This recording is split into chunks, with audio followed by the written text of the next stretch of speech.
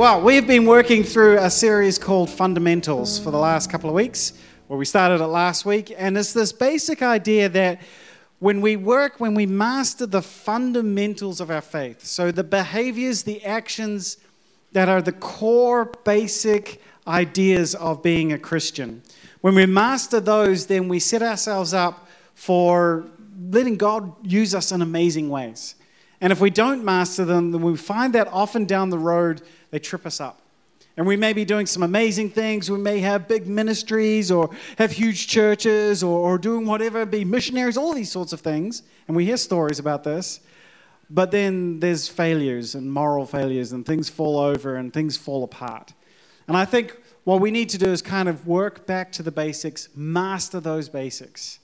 And that way we can build a solid foundation for ourselves, even if we've been Christians for a long time. I think this is a really good thing. So we started that last week. We looked at community. This week, next week, we're going to look at the idea of worship. And worship is kind of an interesting idea because we think, well, we do that every week. I mean, we stand up, we sing. That's worship, right? Yes, and also no. It is certainly not the full picture of worship. There's a lot of ways of looking at worship, but I think a definition that we can use that Molly is going to be using with the kids downstairs as well is this.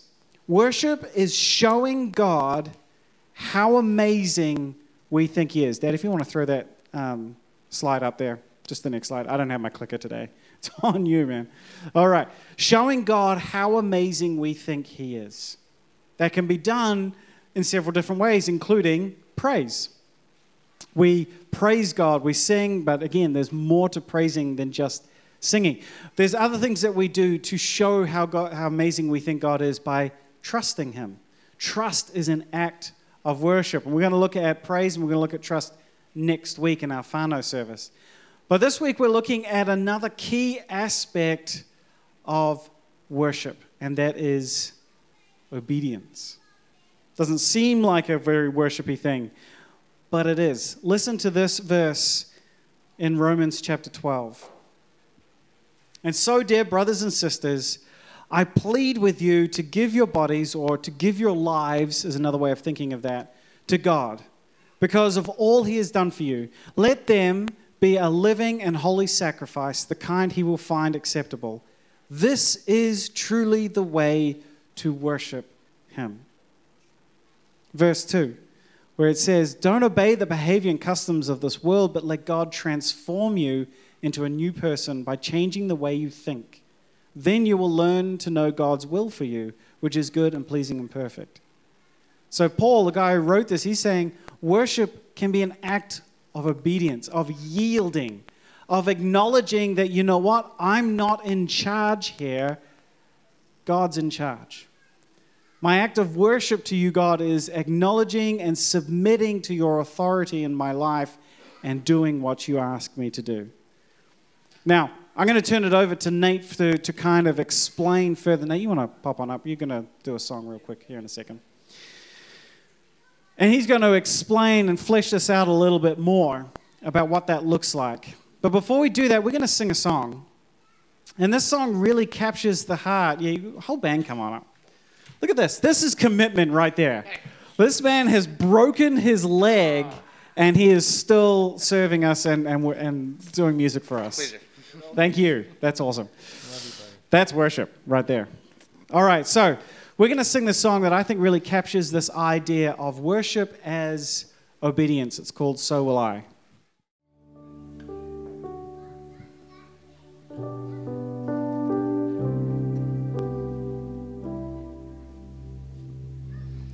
Thanks for singing along, guys. I'm a worship leader, and I don't really, to be honest, I don't love the term worship leader because it implies that I can lead or make someone worship. And I don't think that I can make anyone worship, but I can lead you into it. So maybe worship leader works. But can you make your kids obey? No. You can't make them obey. It's their choice to obey. So I guess you could lead them in to obeying, but it's ultimately their choice. And so worship also is a choice. So that's why I always say, I just want you to sing, and I trust that you'll make the choice to worship, and that's between you and God. But like Hamish said, worship is like, just to say that worship is singing and that it's what we do on Sunday morning and that's the full definition of it, it's not enough. It's lacking quite a bit because I think worship was meant to be woven into the fabric of our lives. It's meant to be in everything that we do. And so worship becomes actually a response. Like Hamish said on this verse here, Romans 12. This is the first verse that I ever memorized as a little guy. And I memorized it in the NIV. This is the NLT. It says that, hey, brothers and sisters, I plead with you to give your bodies to God. Why? Because of all He's done for you. So that because of what Jesus did for us, we respond with worship. I heard a story about Shaquille O'Neal. You know Shaquille O'Neal? Shaq, big guy, 7'3" or something, 900 pounds. He walks into this shop where this guy is buying an engagement ring for his fiancée. And you know Shaq's there. You've heard this, Mele. What did he do?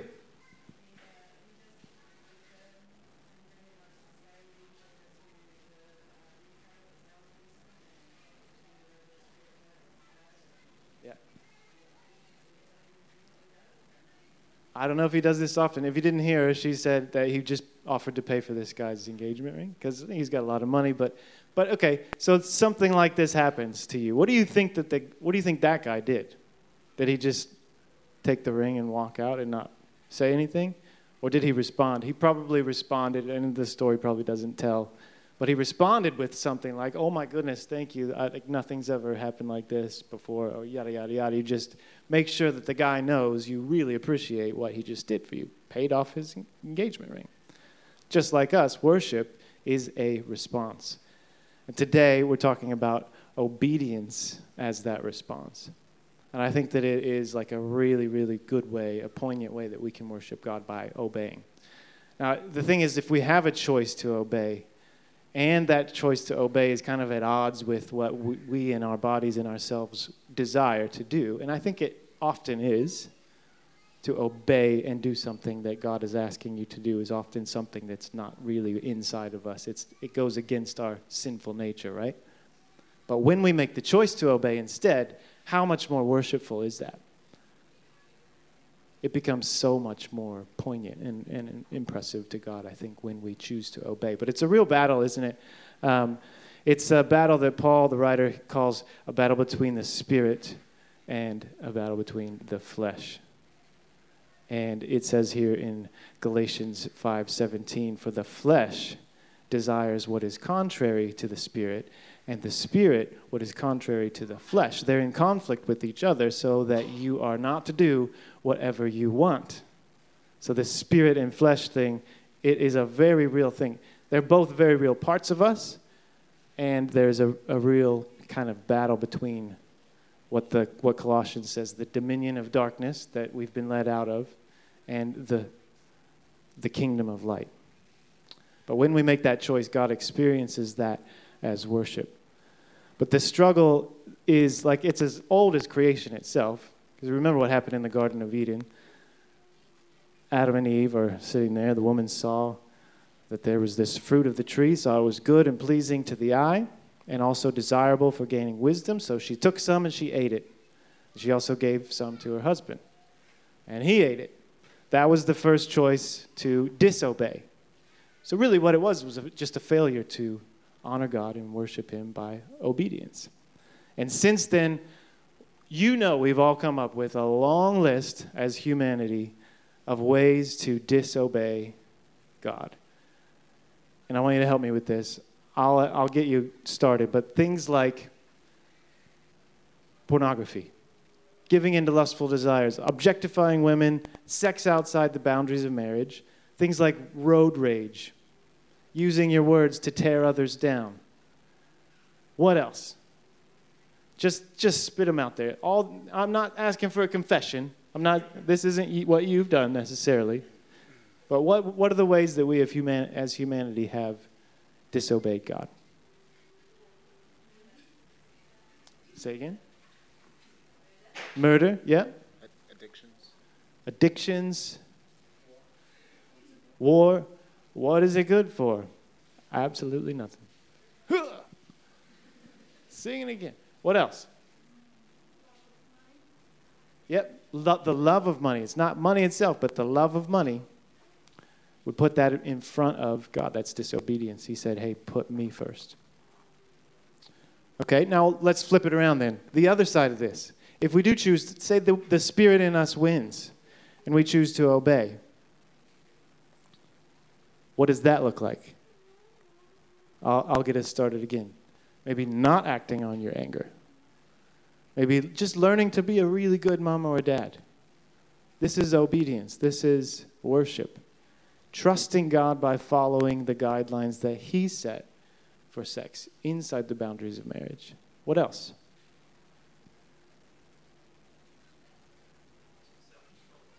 Self-control.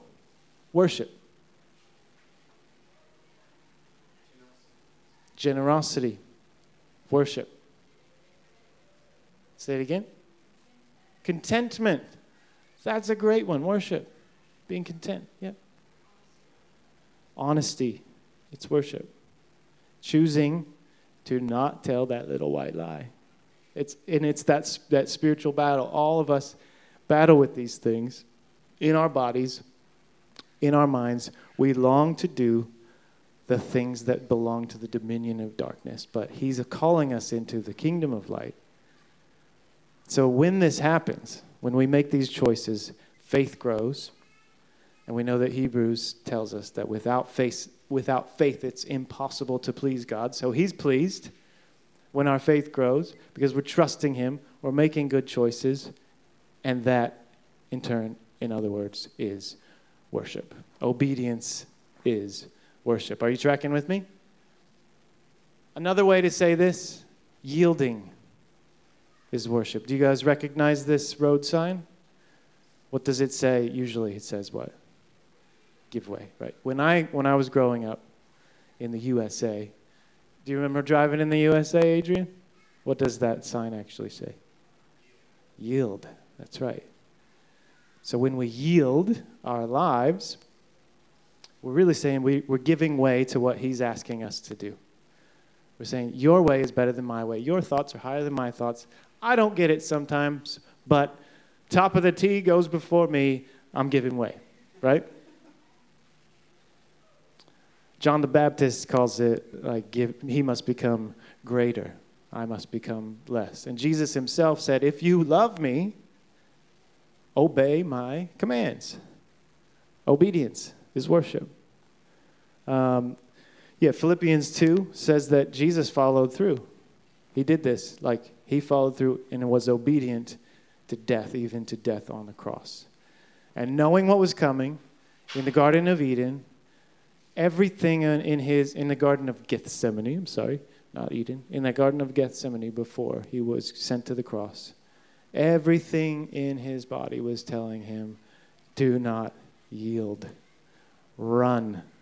I don't want to endure this. Luke 22. He withdrew about a stone's throw beyond the disciples, and He knelt down and He prayed these words, Father, if you're willing, take this cup from me. How many times have we said that? And yet, here's His response. Can we say this? Not my will, but yours be done. And thank God Jesus yielded. Thank God He gave way to the Spirit in Him rather than what His flesh wanted, or we'd be in real trouble, wouldn't we? Thank God the Spirit won that battle. Not my will, but yours be done. This was the ultimate example of handing your body and your life over to God. So I guess my question is, can you do that? Are you willing to give everything as an act of worship to your God who gave you everything? He gave His all. And our response is, we have this choice to obey and let Him lead us to places we'd never go on our own, to do things we'd normally never do without this as a response in worship. And this is how all of life becomes worship. It's woven into the fabric of every choice we have to make. It can be worship or it can be disobedience. It's really as simple as that. And I don't get this right. I do not get this right. Just ask my wife all the time. I don't get it right. Sometimes I do. There was this time in my life when I was 17 years old, and I feel like I was at a crossroads, and I thought to myself, I could continue down this road, and I was already a Christian, grew up in a Christian home. My dad's a preacher, and I had a plan for my life, and it wasn't, let me be clear about this. What I wanted to do, God could have used and blessed, and blesses this path in other people. I just wanted to be a landscape architect. I was already enrolled at the University of Kentucky. It was not a Christian school. I had no intention of going into the ministry, which I also hate that because we're all in the ministry, right? But I was not going to be a full-time vocational pastor. And I believe God blesses that and leads people into careers like that. But for me, I wanted to be sure before I took that step. So I said, for like 6 months, I think it was, I just prayed over and over, God, not my will, but yours be done. Like, whatever you want me to do, I'll do it. Wherever you want me to go, God, I will go there. And so over the course of 6 months, I slowly started to wonder, oh, maybe there is something else. But not enough. Like, I never heard a voice saying, go into the ministry. You know, that wasn't my story. But what happened was I got fired from my job. And that was a bit of a sign. I was working as a graphic designer, and I was like, I probably wasn't the right person for the job, to be honest, because I was the head designer, and I was 17, and I had no experience other than high school. I don't know why they hired me in the first place. So 3 weeks into that, they were like, yeah, this is going to be your last day. I was like, okay, yeah, that makes sense. I'm really slow. And the next week was Christ in Youth Conference. So it's like eCamp in the USA. And I started thinking, oh, now that I've been fired from my job and I don't have anything to do, I may as well go along with the youth group. So I went, and it was there on the last night. They always do worship and teaching, and then there's always an opportunity for you to respond, which I love. So at the end of the worship set, at the end of the teaching, they had this opportunity to respond, and you can go up to the front and you can commit your life to Jesus for the first time. I had ticked that box. You can rededicate your life to Jesus, and I didn't feel like that was it. And there were several other options, but one of them was to dedicate your life to full-time Christian ministry. And I found myself up there not knowing why I was there, but I just felt, the Spirit calling me to go up front. And then when I looked at the things that I could declare, it was obvious at that point that I need to just give my vocational life completely over to Jesus as an act of as an act of obedience, as a response of worship. And so at that point, I'm 17 years old, and my whole life changes. The trajectory of my life changed from going to secular university, getting a decent job, and again, God could have blessed that. But I instead had to go find the nearest Christian university. I enrolled, and 2 weeks later, I was at school. The first day of school, I met my wife on my 18th birthday, and the rest is history. I had no experience with music at that point. I sang in some choirs growing up, in church choirs, but just for fun, and I was not skilled at all at that. But at that point, I do feel God said, hey, here's something that I've given you to do. You've responded in obedience, and here's my calling, and here's the gifting that you have. So I learned to play the guitar with a VHS tape and rewinding, a lot of rewinding and playing. And I started leading worship, and here I am today. Never knew I would be in New Zealand. I never knew I would be called to this place, but I'm so grateful. Met my wife, and now I've got 3 kids. Everything has changed because of that one decision. So my encouragement to you is, what is your calling? What is God asking you to do in response to his grace that he's poured out on your life? Is it what you're already doing? Great. If it's not, what is it? Just ask him.